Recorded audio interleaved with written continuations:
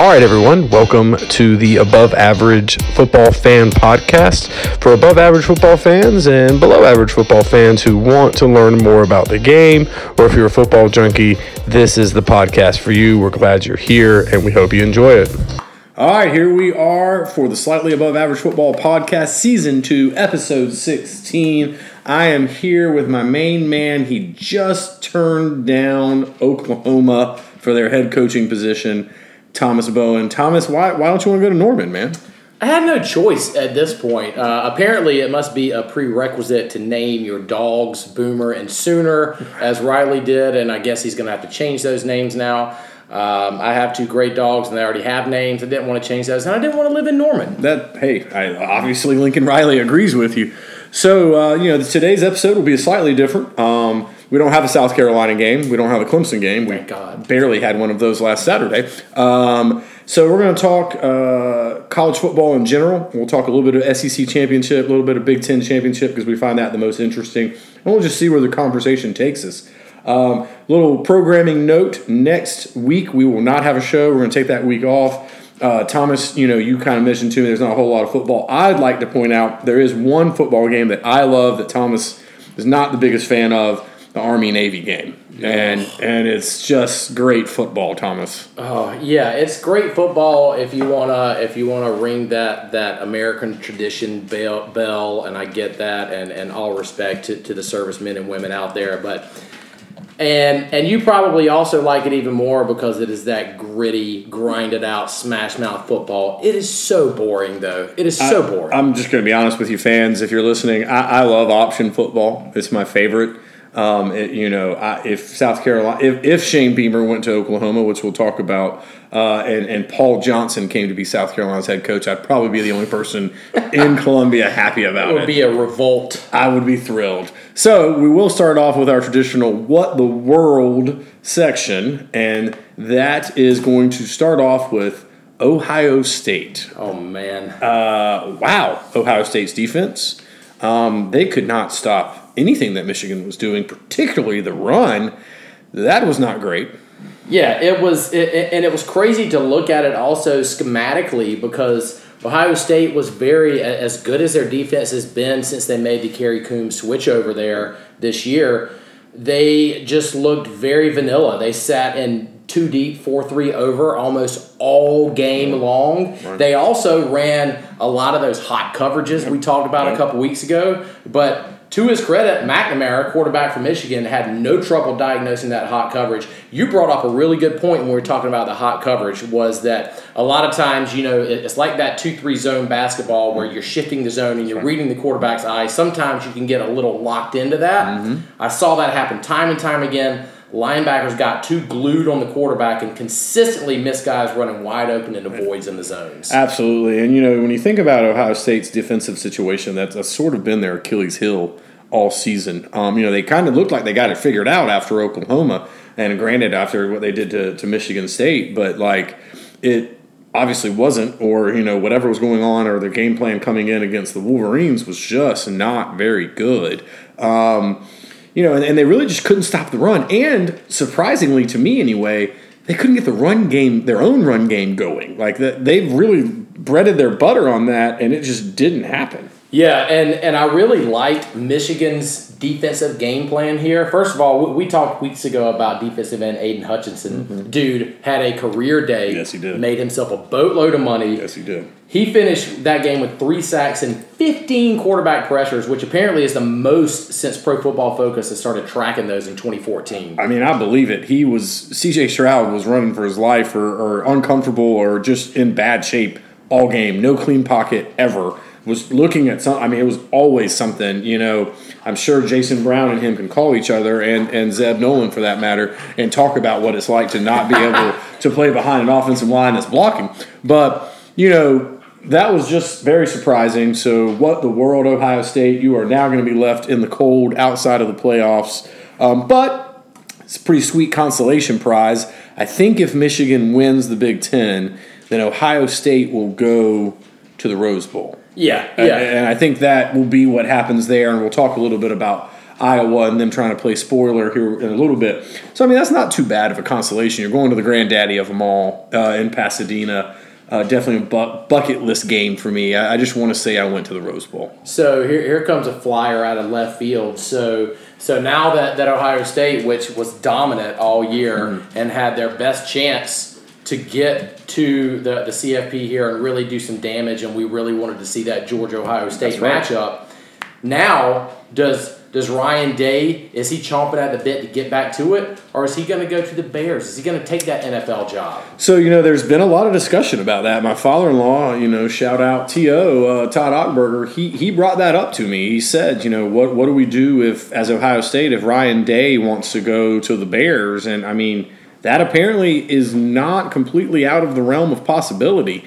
And if Ryan Day is looking at the writing on the wall, leaving your team is really not that bad of an option. That's been happening a lot lately. So kind of crazy. That would put Ohio State in an interesting situation. Yeah, it really would, and I don't want to get too much into this because we're going to jump into some of the coaching carousel here later. But if that wild scenario, and I don't even want to say it wild because at this point nothing is wild, but if that were to happen and Ryan Day leaves Ohio State, you want to talk about some more dominoes that could fall when you talk about Luke Fickell and some other guys. Yeah. It's going to be crazy. It would mess up a lot of things with going on that's predicted with the other coaching searches and replacements, and we'll talk about that, like you said. So back to our what the world, Alabama, and they won the game, but Auburn, which lost to South Carolina 2 weeks ago, or I guess a week ago, 2 weeks ago, yeah. Anyway, really struggled for 3.5 quarters? Yeah. And that team, we've been asking all season, is there anybody in the SEC or really in college football that can live up to Georgia and that defense? And so far this season, what Alabama's concerns have been their defense. Mm-hmm. And they got shut out against Auburn for 2 quarters, 3 quarters? I believe so. And that's concerning. Yeah.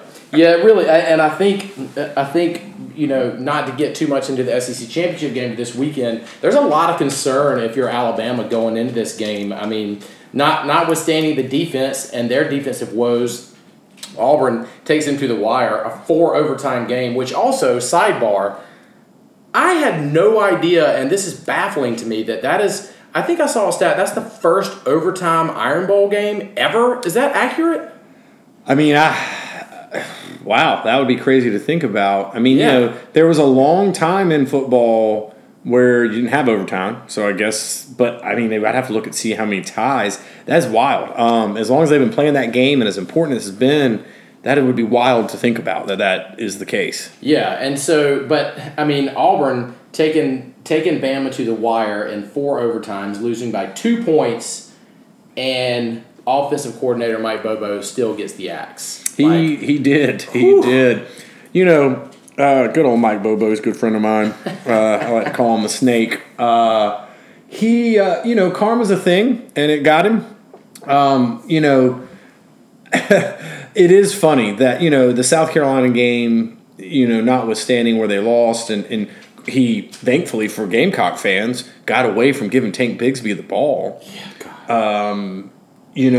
Really, I feel like it just felt like the writing on the wall that's always been Bobo's issue. He always tries to get a little too cute. What was it, 4th and 2 or 4th and 1 when they ended up throwing that pass that we knocked down? Yeah. We hadn't, Tank Bigsby had been pretty much doing whatever he wanted. Mashing it. That whole drive. And you just inexplicitly don't give it to him. Yeah. And that was his thing when he was OC at Georgia. Georgia fans used to always have that run the ball Bobo. And so, I guess Auburn and their head coach, what's his last name again? Harsin, said, I'm not, attaching my ship to this guy, which go ahead and segues into our next What the World, South Carolina, and their offense and offensive coordinator situation.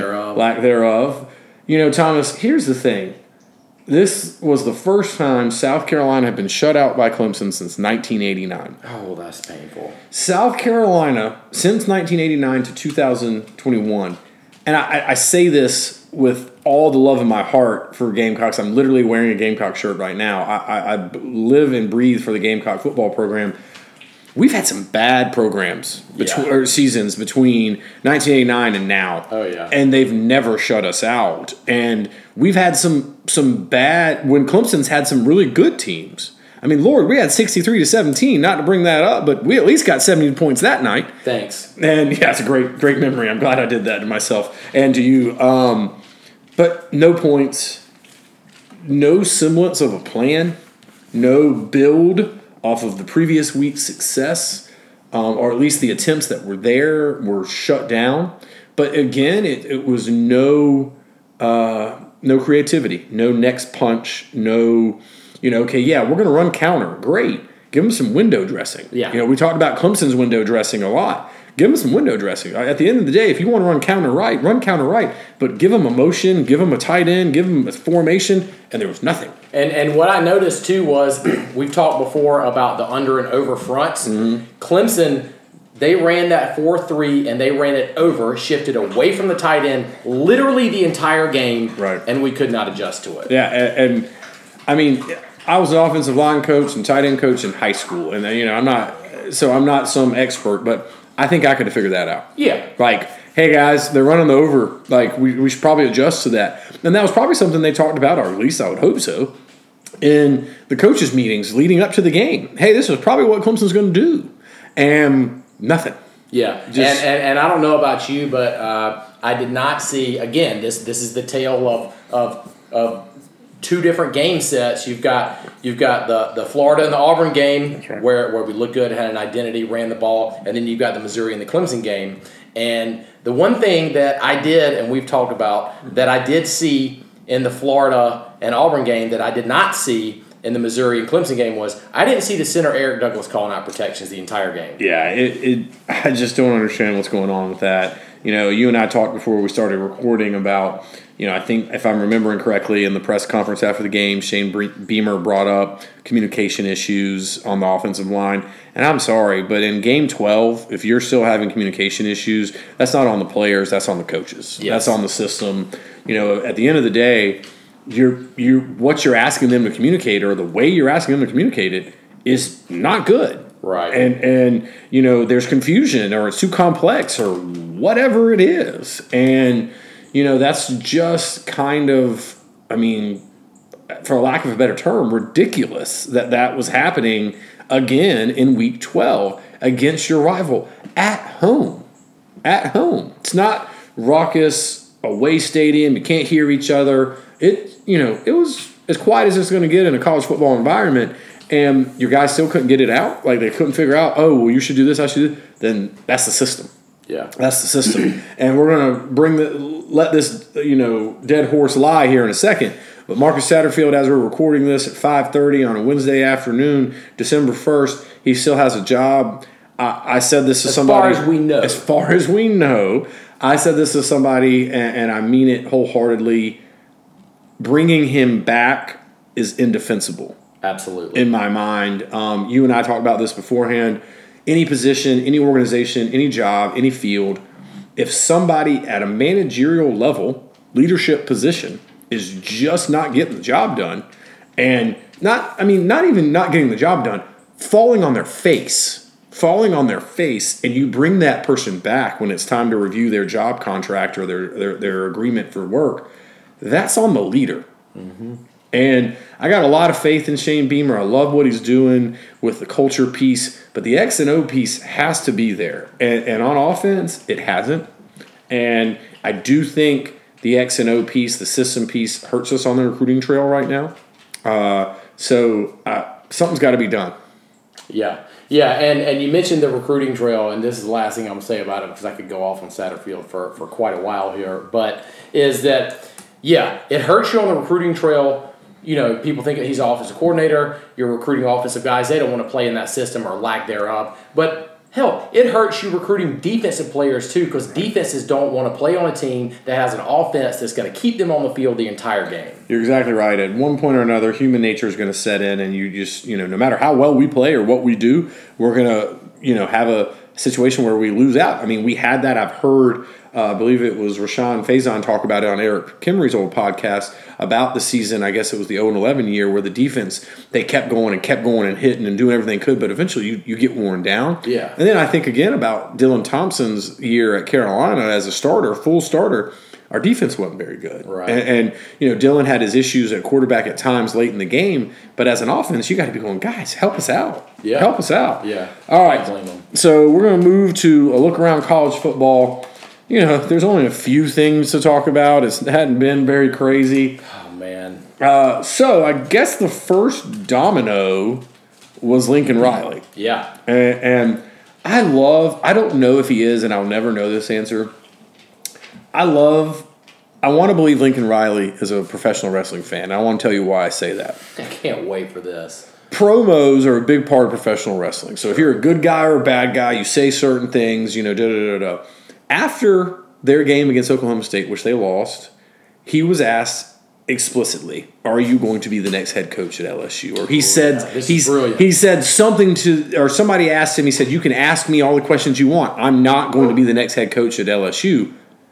But he didn't say Southern Cal. Exactly. He handled that perfectly. Yeah. He literally was like, hey, you asked me particularly about LSU. I mean, I guess somebody should have asked the follow-up question of, are you going to Southern Cal or going anywhere else? Anywhere else? And that question did not get asked, so he didn't have to answer it. And in the still of the night, I guess it really wasn't even that late at night. Like, I guess word was he got on a plane to Southern Cal, and it was out pretty quick. Yeah. And it goes back to loyalty and this, that, and the other, but it's college football. College football is a business. College football has been a business for several years, decades really.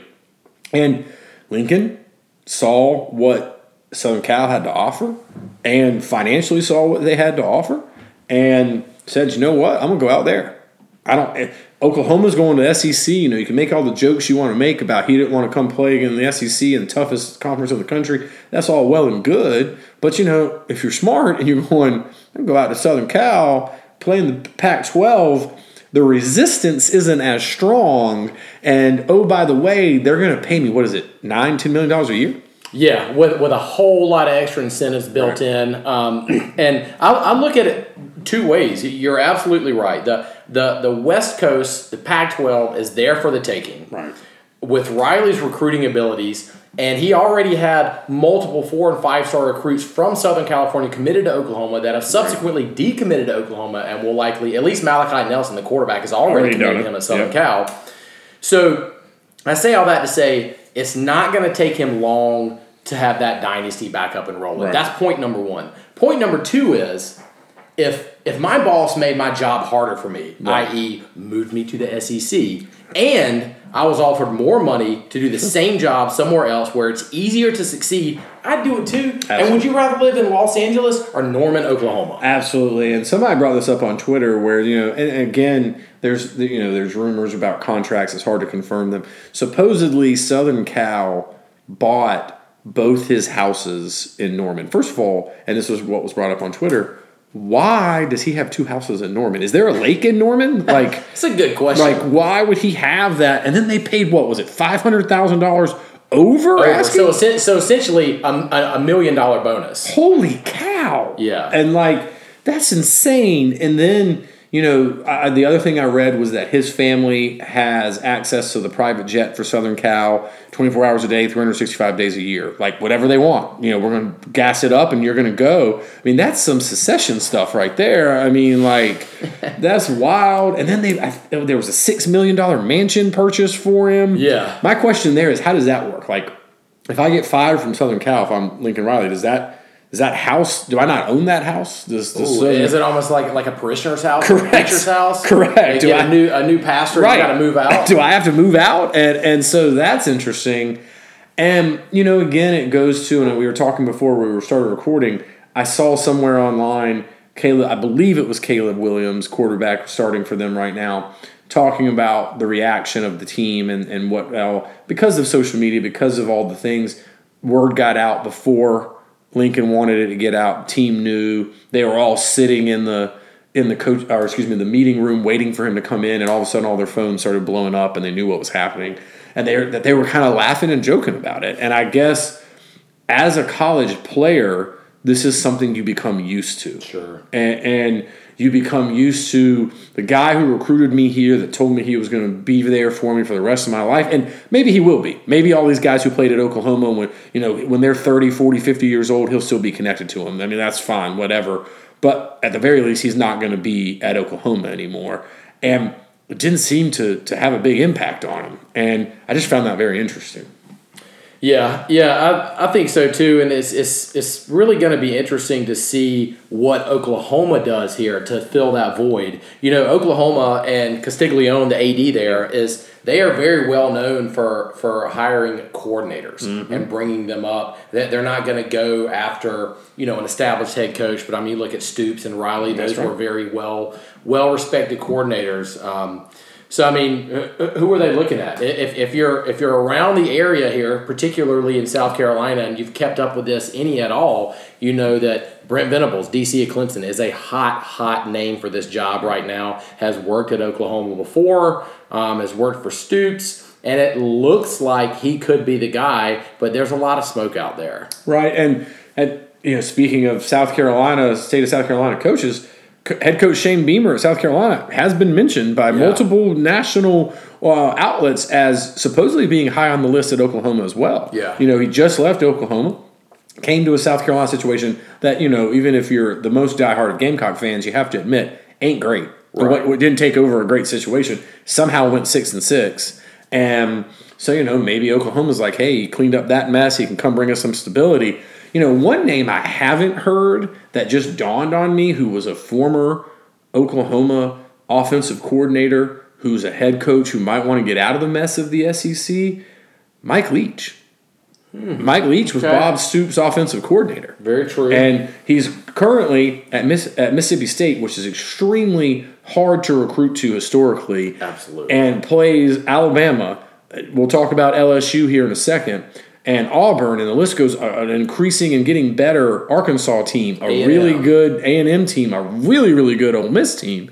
So, maybe he takes the money and runs if Oklahoma offers it to him. That'd be, we haven't heard that. There's been no smoke on that. Just dawned on me, when Bob Stoops was there and, during his heyday originally, when he came from Florida as defensive coordinator, the guy he grabbed at OC was Mike Leach, because when Mike Leach was at Kentucky, that was the guy he had the most trouble defending as a defensive coordinator. So he said, I'm going to bring that guy and be my OC. And, of course, they won a national championship. So, obviously, you got Josh Heupel, who was that quarterback for that team at Tennessee. That would be interesting. But the two names we hear the most, the one name we hear the most is Venables, and then you sometimes hear Shane Beamer. Matt Campbell, that name has come up. He seems to be very happy at Iowa State. Yeah. And doesn't seem to want to leave there because every time his name gets brought up, it's brought up on hey, this guy's a potential head coach for this team. But then it just goes away because it seems he doesn't have any interest in it. Yeah. So maybe he just likes Iowa State. I don't know. But he's holding out for something. He wants one job, whatever it is. So will be interesting to see. Speaking of head coaches changing and wait. Go ahead. So I just want to be clear here for the listeners. You are reporting Mike Leach to Oklahoma. Is that correct? That's correct. Yep. That's what I'm saying is happening. All right. He will be the next head coach. Let's get that rolling on the Twitter. Next Oklahoma Sooners head coach Mike Leach, the pirate himself. Hey, worst options out there. Switching over to the other big midnight change, I guess, if you want to call it that.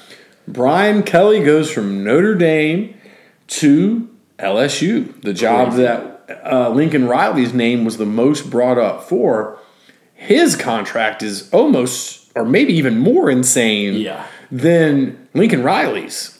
I think he's making over $10 million a year with insane incentives. And, that's one of those situations. He apparently made some comment in a press conference about a fairy godmother or something. Yeah. And, just completely. Whereas Lincoln was like, I'm not going to LSU. And, but I didn't say I wasn't going to Southern Cal. Brian Kelly kind of said, I'm not going anywhere.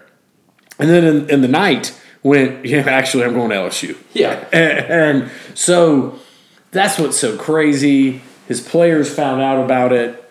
just like Lincoln's, online, on Twitter. He ended up having to send a group text to the team and let them know, hey, guys, I love you, but I'm leaving.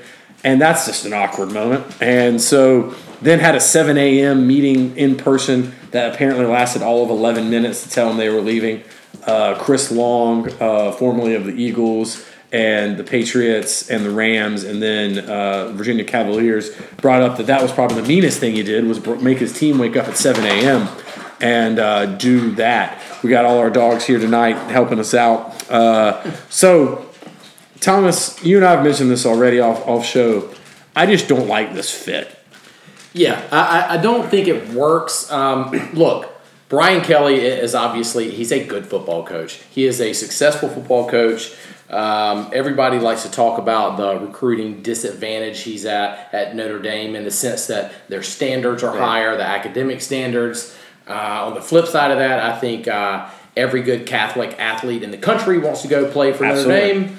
But when you look at his resume against top-tier teams, even if you look at Notre Dame's schedule from this year where they struggled to beat the Toledos of the world, I mean, 2 CFP appearances, both losses, 30-3 against Clemson in 2018, 31-14 loss against Bama last year, I believe, right? Yeah, I think so. 3-8 versus top 10 teams at Notre Dame. And was he the coach at Notre Dame? It was like one of the was it the last BCS game against Bama when they got smoked? Was that the Manti Te'o year? May have been. And his fake girlfriend? I think one of the Mike Golick Jr. was on that team as an offensive lineman. So like that, yes, absolutely. That team, because it was the big lead up and all this hype of the Southern pedigree of easy for me to say, of the Alabama Crimson Tide versus this old school Midwest powerhouse of Notre Dame, and it was a shellacking and just an embarrassment. And so that is interesting. But again, like you said, against high quality opponents, I hadn't seen it. Yeah, and it's also the culture thing too. Like if you look back at Ed Orgeron, first of all, was the quintessential LSU coach. Absolutely. Let's just be honest. The coach. He was born to coach them. Yep. But even you go back, Les Miles, Urban Meyer, all those guys, you just look at them. If you don't know anything about them and you just hear them talk and see their mannerisms, like they fit that culture. Mm-hmm. Brian Kelly is very much I don't know. He's like an Ivy League guy. He's very buttoned up. Yes, absolutely. He's not gonna. He's gonna be ordering poor boys from restaurants down there. Yep. He's not gonna know how to order crawfish. That's right. It's gonna be weird, man. Yeah, and I just feel like LSU went, let's go get the best coach we can get. Maybe they had been talking to him, and that's been reported. And I think they threw everything they could throw at Lincoln Riley, and he said, "Nah, I'm good." And then they threw all that same stuff at Brian Kelly, and he was like, "Sure, I'll do it." Yeah. And, there's something to be said there about that confidence level. We just talked about Lincoln Riley, and you made a great comparison of your boss coming and saying, "Hey, I'm about to make your job super hard." And then another job opportunity came up, and it's same salary or better in a less stressful environment. And he went, I'm going to take that option. Brian Kelly did the exact opposite. Yeah. I mean, he made more money, but he's going into the pressure cooker. Yeah. Like you can get all SEC bias, blah, blah, blah. SEC right now is top notch. And he's going to the West, correct. The harder division of Correct. the SEC. Bama's still there. Speaking of Bama, I saw something, and I don't know if this is true, that somewhere in Nick Saban's contract, I saw this. This says something about he has to be. If somebody comes in the SEC, like something about top 2 or 3, the average of the top 3 salary, his salary has to be either equal or higher than the top 3 average salaries in the SEC. That's amazing. That's amazing. Is Jimmy Sexton still his agent? Because Jimmy Sexton is a genius. He really is, and he's a forward-thinking guy. And I mean, listen, let's be honest. As far as college football goes, you can argue if anybody deserves the money these guys are getting. But what they're getting in the arms race that it is, Nick Saban 100% deserves that money. Well, in the same right, speaking of contracts like that, I also heard that Lincoln Riley, his buyout of his contract, if he were to leave, was so absolutely low, and people were screaming, well, why did Oklahoma agree to that? Well, when you win the conference every single year, you have a whole lot of leverage. That's right. Well, and remember now, this is another stinger for Gamecock fans. When he was interviewing for positions, he wanted to be the head coach of South Carolina. Well, I mean, didn't want to necessarily. He interviewed for the position when Will Muschamp got the job. Gosh. And he was coming as East Carolina's OC. Yeah. He finally ended up going to Oklahoma. And after 1 year, Bob Stoops said, and God, how mad is Bob Stoops right now? Like, Bob Stoops said, oh, man, this guy can keep going with what I've created at Oklahoma. And stepped away and was like, let him go do it. Yeah. Which, and he said in the press conference he was disappointed in Lincoln. And I think Bob Stoops is still a little bit of that old school loyalty. Hey, Oklahoma gave Bob Stoops his first opportunity to be a head football coach. He's loyal to them and has been. And so then he stepped aside saying, this young guy, Lincoln Riley, is more prepared to lead us into the future than I am. I'm going to give it to him. And now Lincoln Riley turns around in the steal of the night and disappears. And he mentioned, and so did the Oklahoma AD. He said we would have liked some more time. Like we would have liked to have known. And it just feels like Lincoln didn't even probably give them a chance to negotiate. He was just like, I'm out. Yeah, and you got to think also with as long as I don't know how long that Southern Cal job has been open, but it seems like it was one of the first ones to come open. Early. And so that there's been maybe not direct communication from Riley to Southern Cal, but Riley's camp, his agents, his people, they've been talking for a while. And that's how it works in this realm. I mean, your agent, you can't directly talk, NCAA, yada, yada, yada, but your agent can, or your agent's assistant can, or blah, blah, blah. So, yeah, this didn't happen overnight. No. They didn't call Lincoln last Saturday at like 8 o'clock in the night and be like, hey, man, you want to come be our head coach? Yeah. Like, they've been working on this. So, shame a little bit on Oklahoma for not seeing it coming. At least what Notre Dame is putting out is they knew. Yeah. They knew. Like, the administration knew. Players didn't know. And we could talk about player rights, and I'm glad these players are getting paid right now, and they need to be getting paid more when you look at all these contracts. And they're the last to know. They're the last to know, and that's ridiculous because they're the most important, great coaches are great coaches, chicken or egg conversation, but you got to have great players. Yeah. And he, they all were left, Oklahoma, Notre Dame, they're left. Their head coach in the middle, late evening, whatever, is sending them a text like Brian Kelly did, or I don't know if Lincoln Riley did or not, that, hey, I'm out. Peace. I'll see you later. So I'm going to love you forever, but I'm not coaching here anymore. Speaking of, new head coaches, Florida had already fired Dan Mullen and have now hired their new. You're welcome, Florida fans. Look what you got. Billy Napier from, is it just Louisiana now, or is it Louisiana? Yeah, I think it's, I still call them Lafayette. Yeah, right. But the Raging Cajuns either way. And he's been the hot name, was the hot name when South Carolina was looking for a position, was the hot name at other positions. Florida, I think, finally gave him all the money he was looking for as far as things. And, Thomas, you and I have slightly different things that we want to talk about or think about with Billy Napier. Like, you're kind of off him and not a huge fan. I don't love him, but I guess it's just anybody who's coached with Nick Saban ever, I give them like, okay, you get a little bit of a reprieve because you watched the best ever do it. And if you watched him do it and took anything from him, maybe you'll be successful. So that's why.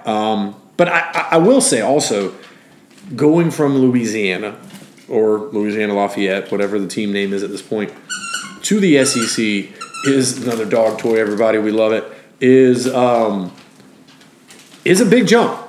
It's a big jump. And you're taking a leap, just like South Carolina took a leap with Shane Beamer. Never been a coordinator, yada, yada. We heard all the negatives. Now you got Billy Napier. He's been a head coach, but he's never been a head coach at the SEC or the Power 5 conference.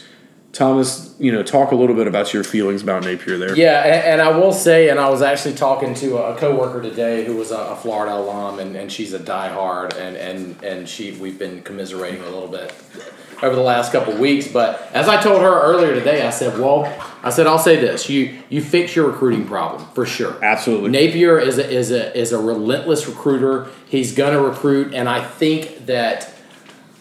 knowing what we know about Napier, I feel confident that before he accepted that job, he sat down with Strickland and the administration at Florida and said, these are the resources I need. This is the amount of money I'm going to need for recruiting and all of that. And I think Florida threw the checkbook at him. They backed up the Brinks truck, and that's what they need. Now, you can recruit all you want and get the best talent in there. I am not completely sold on his offensive scheme. He's an offensive guy, of course. We know that.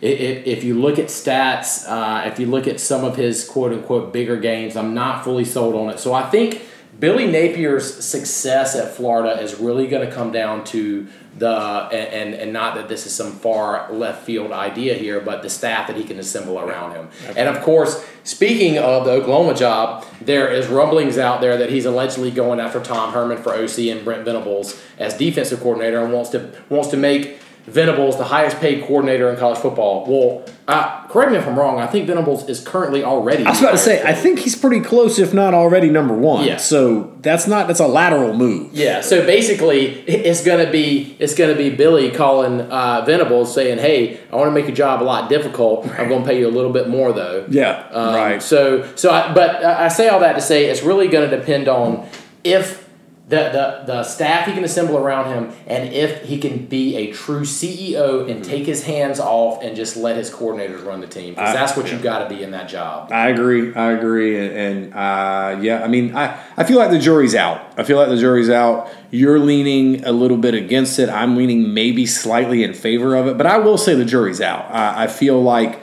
Florida, I mean, Steve Spurrier, Urban Meyer, they've been chasing since then the next guy. And you had Will Muschamp. You had Will was after Urban, right? Yes. Yeah. Of course, Dan. No. Was he before him? God, I'm mixing up him and McElwain now. No, yeah, he was after. Yeah. Okay. And then Dan Mullen, of course. So they're just looking for that mix, and we'll see what happens. They are desperate and will throw money at anybody because they just want to win at Florida. They just want to win at Florida, especially Florida football. Very impatient. Right, absolutely. So, we kind of covered the move that Brian Kelly made to LSU. Haven't really talked yet about that opening at Notre Dame. There's guys who covet that job. Luke Fickell is in the mix, and you mentioned every Catholic athlete in the Midwest wants to play at Notre Dame. He probably wants to coach there. He's a strong man, a man of strong Catholic faith.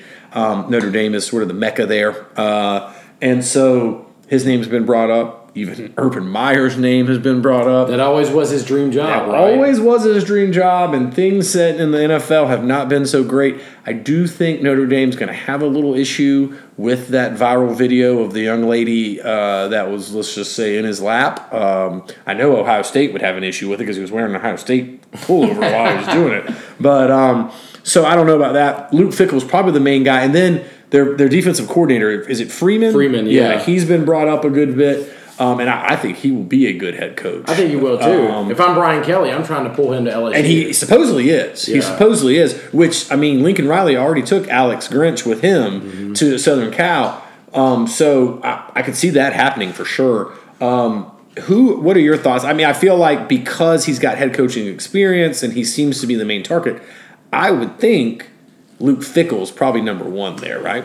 If I'm Notre Dame, yeah, Fickell is my number one target. But here's the thing: we talked earlier about Ryan Day, right? And do you think there is any possibility that Luke Fickell shoots a text over to Ryan Day and says, "Hey, man, just shoot me straight. Right. Are you going to take this Bears job?" Right? Because that if it comes down to it, if Ohio State and Notre Dame both offered it to Luke Fickell, he's going to Ohio State. Absolutely. That's the job he wants. He spent 90% of his coaching career in some capacity at Ohio State. That's the job he wants. Absolutely. So it's kind of he may end up missing out if he's holding out for that. Absolutely, and you're right. You think coaches know each other. They absolutely do. So is it possible that Fickell says, "Hey man, you going to the Bears today?" It's possible. I could see that. And, would Day tell him? I don't know. But I would think if Ohio State came open, he would be holding out for that. Here's the super funny thing. If Fickell goes to Notre Dame, he will be the second head coach to go from Cincinnati to Notre I was just thinking about that because Brian Kelly, right? I just looked it up. Brian Kelly came from Cincinnati in 2009 to go to Notre Dame. So what we're saying is Cincinnati is a feeder school for coaches to Notre Dame? Apparently. That's apparently a thing. You know what else I saw that I was really surprised by? And just because they've had a lot of success and great coaches there, Brian Kelly was the all-time winner at most winning coach or most wins, I guess, at Notre Dame. Huh. That's surprising. That is surprising. Now, I guess, you have the 12-game season. You had 11 games. You had 10 games back in the day, all the way back with the Four Horsemen and whatnot. I think they played like 6. I don't know. So, anyway, that's going to be interesting to keep an eye on. So, let's talk about the playoff and the Final Four here.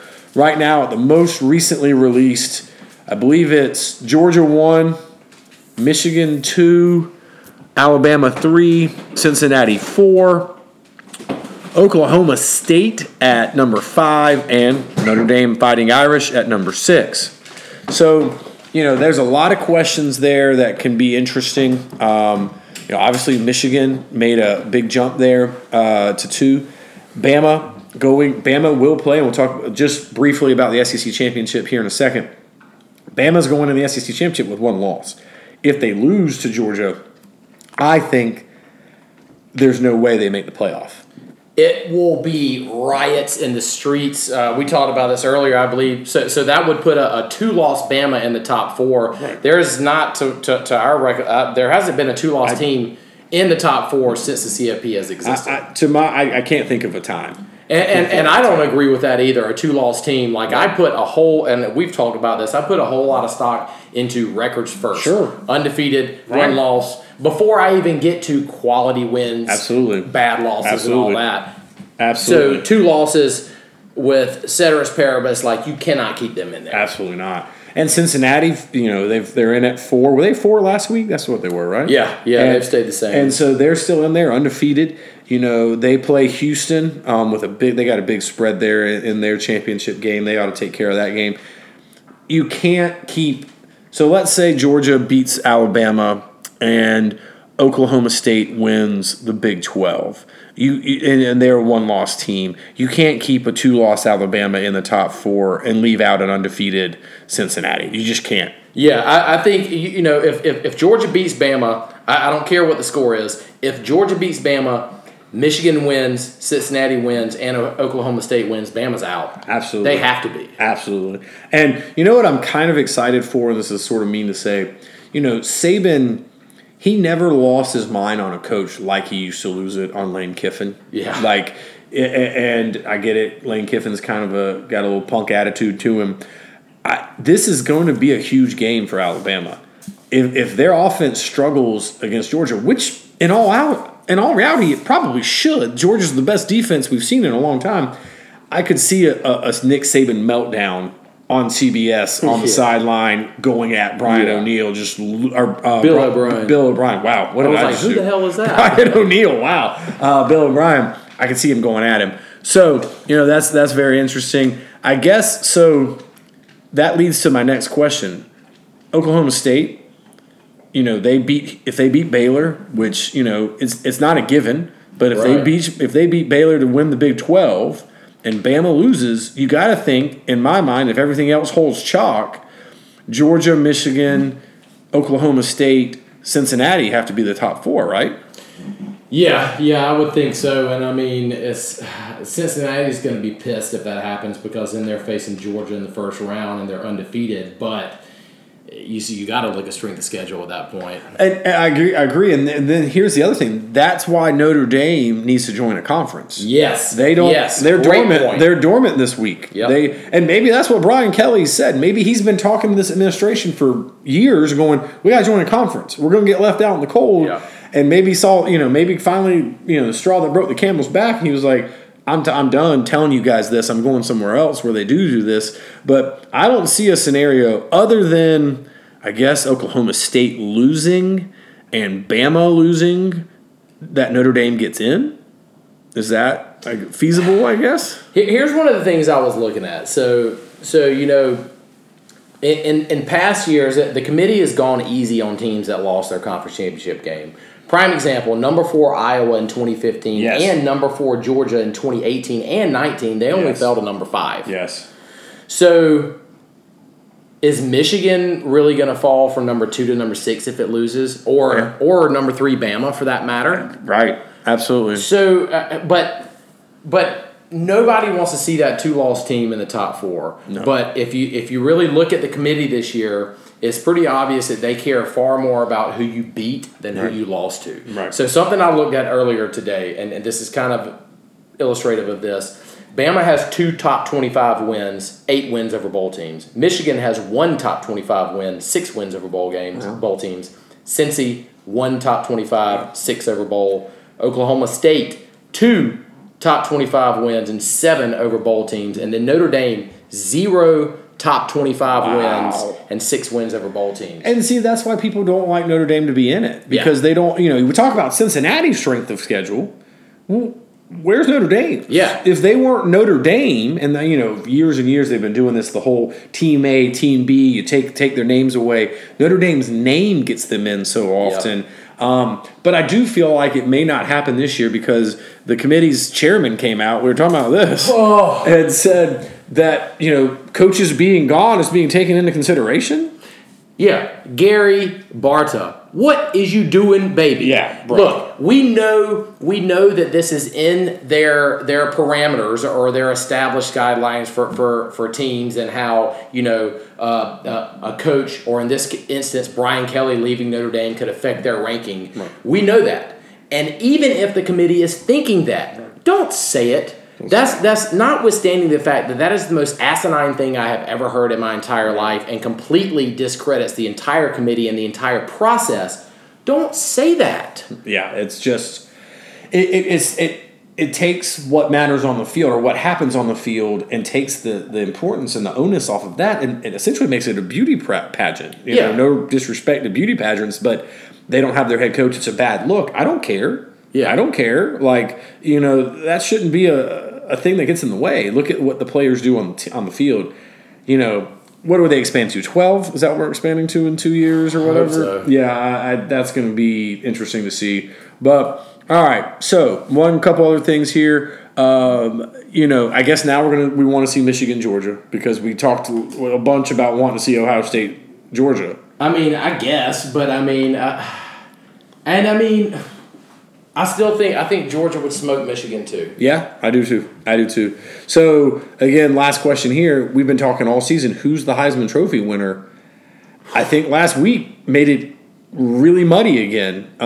C.J. Stroud and Bryce Young I guess they didn't have terrible games, but their teams didn't look good. So now who's the favorite? If defensive end Aiden Hutchinson at Michigan has another mind-blowing game this week against Iowa, and then they go to the playoffs, and let's say Michigan wins the title this year, and Aiden Hutchinson smokes it, I think Michigan's going to have their second defensive player win the Heisman. But doesn't the Heisman happen before all that? Yeah, you're right. Yeah, it happens. They should, but I think it happens before all that. Yeah, you're right. That was a fun fantasy. That was, though, and you're right. He would deserve it in that scenario. But I think it happens before all that. But, yeah. There's not a favorite. This could be one of the closest Heisman votes we've seen in years. Because there's just not a favorite. There's not a clear favorite. And it's going to be interesting to watch. So we'll see what happens there. All right, moving into the SEC Championship. We're not going to break down games like we do usually on a week-out basis. Just going to briefly talk about this. The 2 games that are the most interesting. Big 12 deserves a little mention here as well. But SEC Championship, Bama, Georgia. We've talked about it a little bit. Thomas, I'm going to be honest with you. I don't think Alabama can play with Georgia. Here's one thing that is really interesting about that game. Number one is particularly last week in the Iron Bowl against Auburn, and then if you go back even to the LSU game, Bama at least comparatively speaking to some past couple years, Bama offensively doesn't have a run game. Yeah, and Brian Robinson. He got banged up last week. Yeah. If he can't go, Bama could literally be looking at a converted running back playing in this game. Yeah. That's bad. Yeah. Here's the other thing that I think could be a massive X factor in this game. Bama is more battle-tested, air quote, than Georgia. Fair. Georgia has not been any dogfights this year. Bama went to the wire with A&M. Bama went to 4 overtimes last weekend in the Iron Bowl. Bama is battle tested. If this game is close and it really comes down to who's going to pull up their jock strap and really lay the wood, I got to give the edge to Bama here. That doesn't mean I'm giving the edge to Bama in this game, but if it is a tight game, Bama's more battle tested. No, I do agree with that point. The one thing I will say, though, under Saban, what has been Bama's greatest strength, other than their defense, has been their offensive line. Yeah. And I'm not saying their offensive line is bad, because it's not, but what is Georgia's greatest strength on defense? Their defensive line. And this Bama offensive line is not offensive line of a couple years ago. No, not at all. It's not. It's definitely good, but it's not what I'd take it. Yeah, sure, Carolina. absolutely, and so would Clemson, and so would a lot of people. But that is just. I think that's interesting, because that's been the thing with Bama's offense is their offensive line, that Crimson Tide, where the name comes from, has always been able to roll over people, and I don't know that they can do that against Georgia. And I do feel like this is a game where you're going to know that very early. Mm-hmm. If somehow Bama comes out and steamrolls them on a first or second drive and can get the ball going and running and can protect the quarterback, that's a big concern, because that's what Georgia has been great at this year, is not letting that happen. So if somehow Bama can do that against this front four, that's going to be a negative. Yeah, and what Bama really needs to do, regardless of who they have in the backfield at running back here, is, you've mentioned this before, but Bama needs to call it and haul it. Yep. Bama does. Bryce Young is a very heady, smart quarterback, and they give him a lot of latitude at the line. He does a lot of checks out of coverages. When you're playing against this Georgia defense, you cannot do that. You need to run tempo, and you need to call it and haul it, because if you start checking at the line, Georgia, not only Dan Lanning, their defensive coordinator, and Kirby Smart, just their players on the field are smart enough that they're just going to overcome that. Well, and there's the one other factor here that's interesting. No Saban assistant has ever beat Saban. Ooh. So now you got Kirby Smart trying to be the first in the SEC championship. That's an X factor. Saban's like an assassin. Yeah. Like, as he's coaching with you, I feel like he's taking notes on you to be like, okay, when he becomes a head coach, I'll use this, and this against him. 100%. Like, has a file on every coach that's Absolutely. like, if I ever have to play against this guy, this is what I'll do. So he's going to pull out that Kirby Smart file and be like, all right, know what to do here. Yeah. That is the X factor. Nick Saban is a genius, and there's a reason none of his assistant coaches have ever beat him. I mean, it's going to be interesting. What was it? Lane said, this year, get your popcorn ready. Yeah. Like, whoa. Yeah, so that didn't turn out. That didn't turn out so great. It's going to be interesting to see. All right. Now for Georgia, though, I will say, it's important to note here, as we kind of alluded to earlier, Georgia's in the playoffs, even with a loss here. Absolutely. I don't care if Bama shuts them out 42-0. Absolutely. Georgia's in. Yeah. So I kind of look at Georgia to be a little conservative on offense and try to establish that run. But honestly, even if they can't establish a run against Bama's defense, they're just going to try to limit turnovers and just let their defense win the game. Absolutely. And that is true. Georgia's in no matter what. And in my opinion, even like you said, if they get smoked, like they deserve to be. They've been the best team in college football. All right, so let's change gears to the Big Ten championship here. The first question we have is, can Iowa play the spoiler? Yeah, I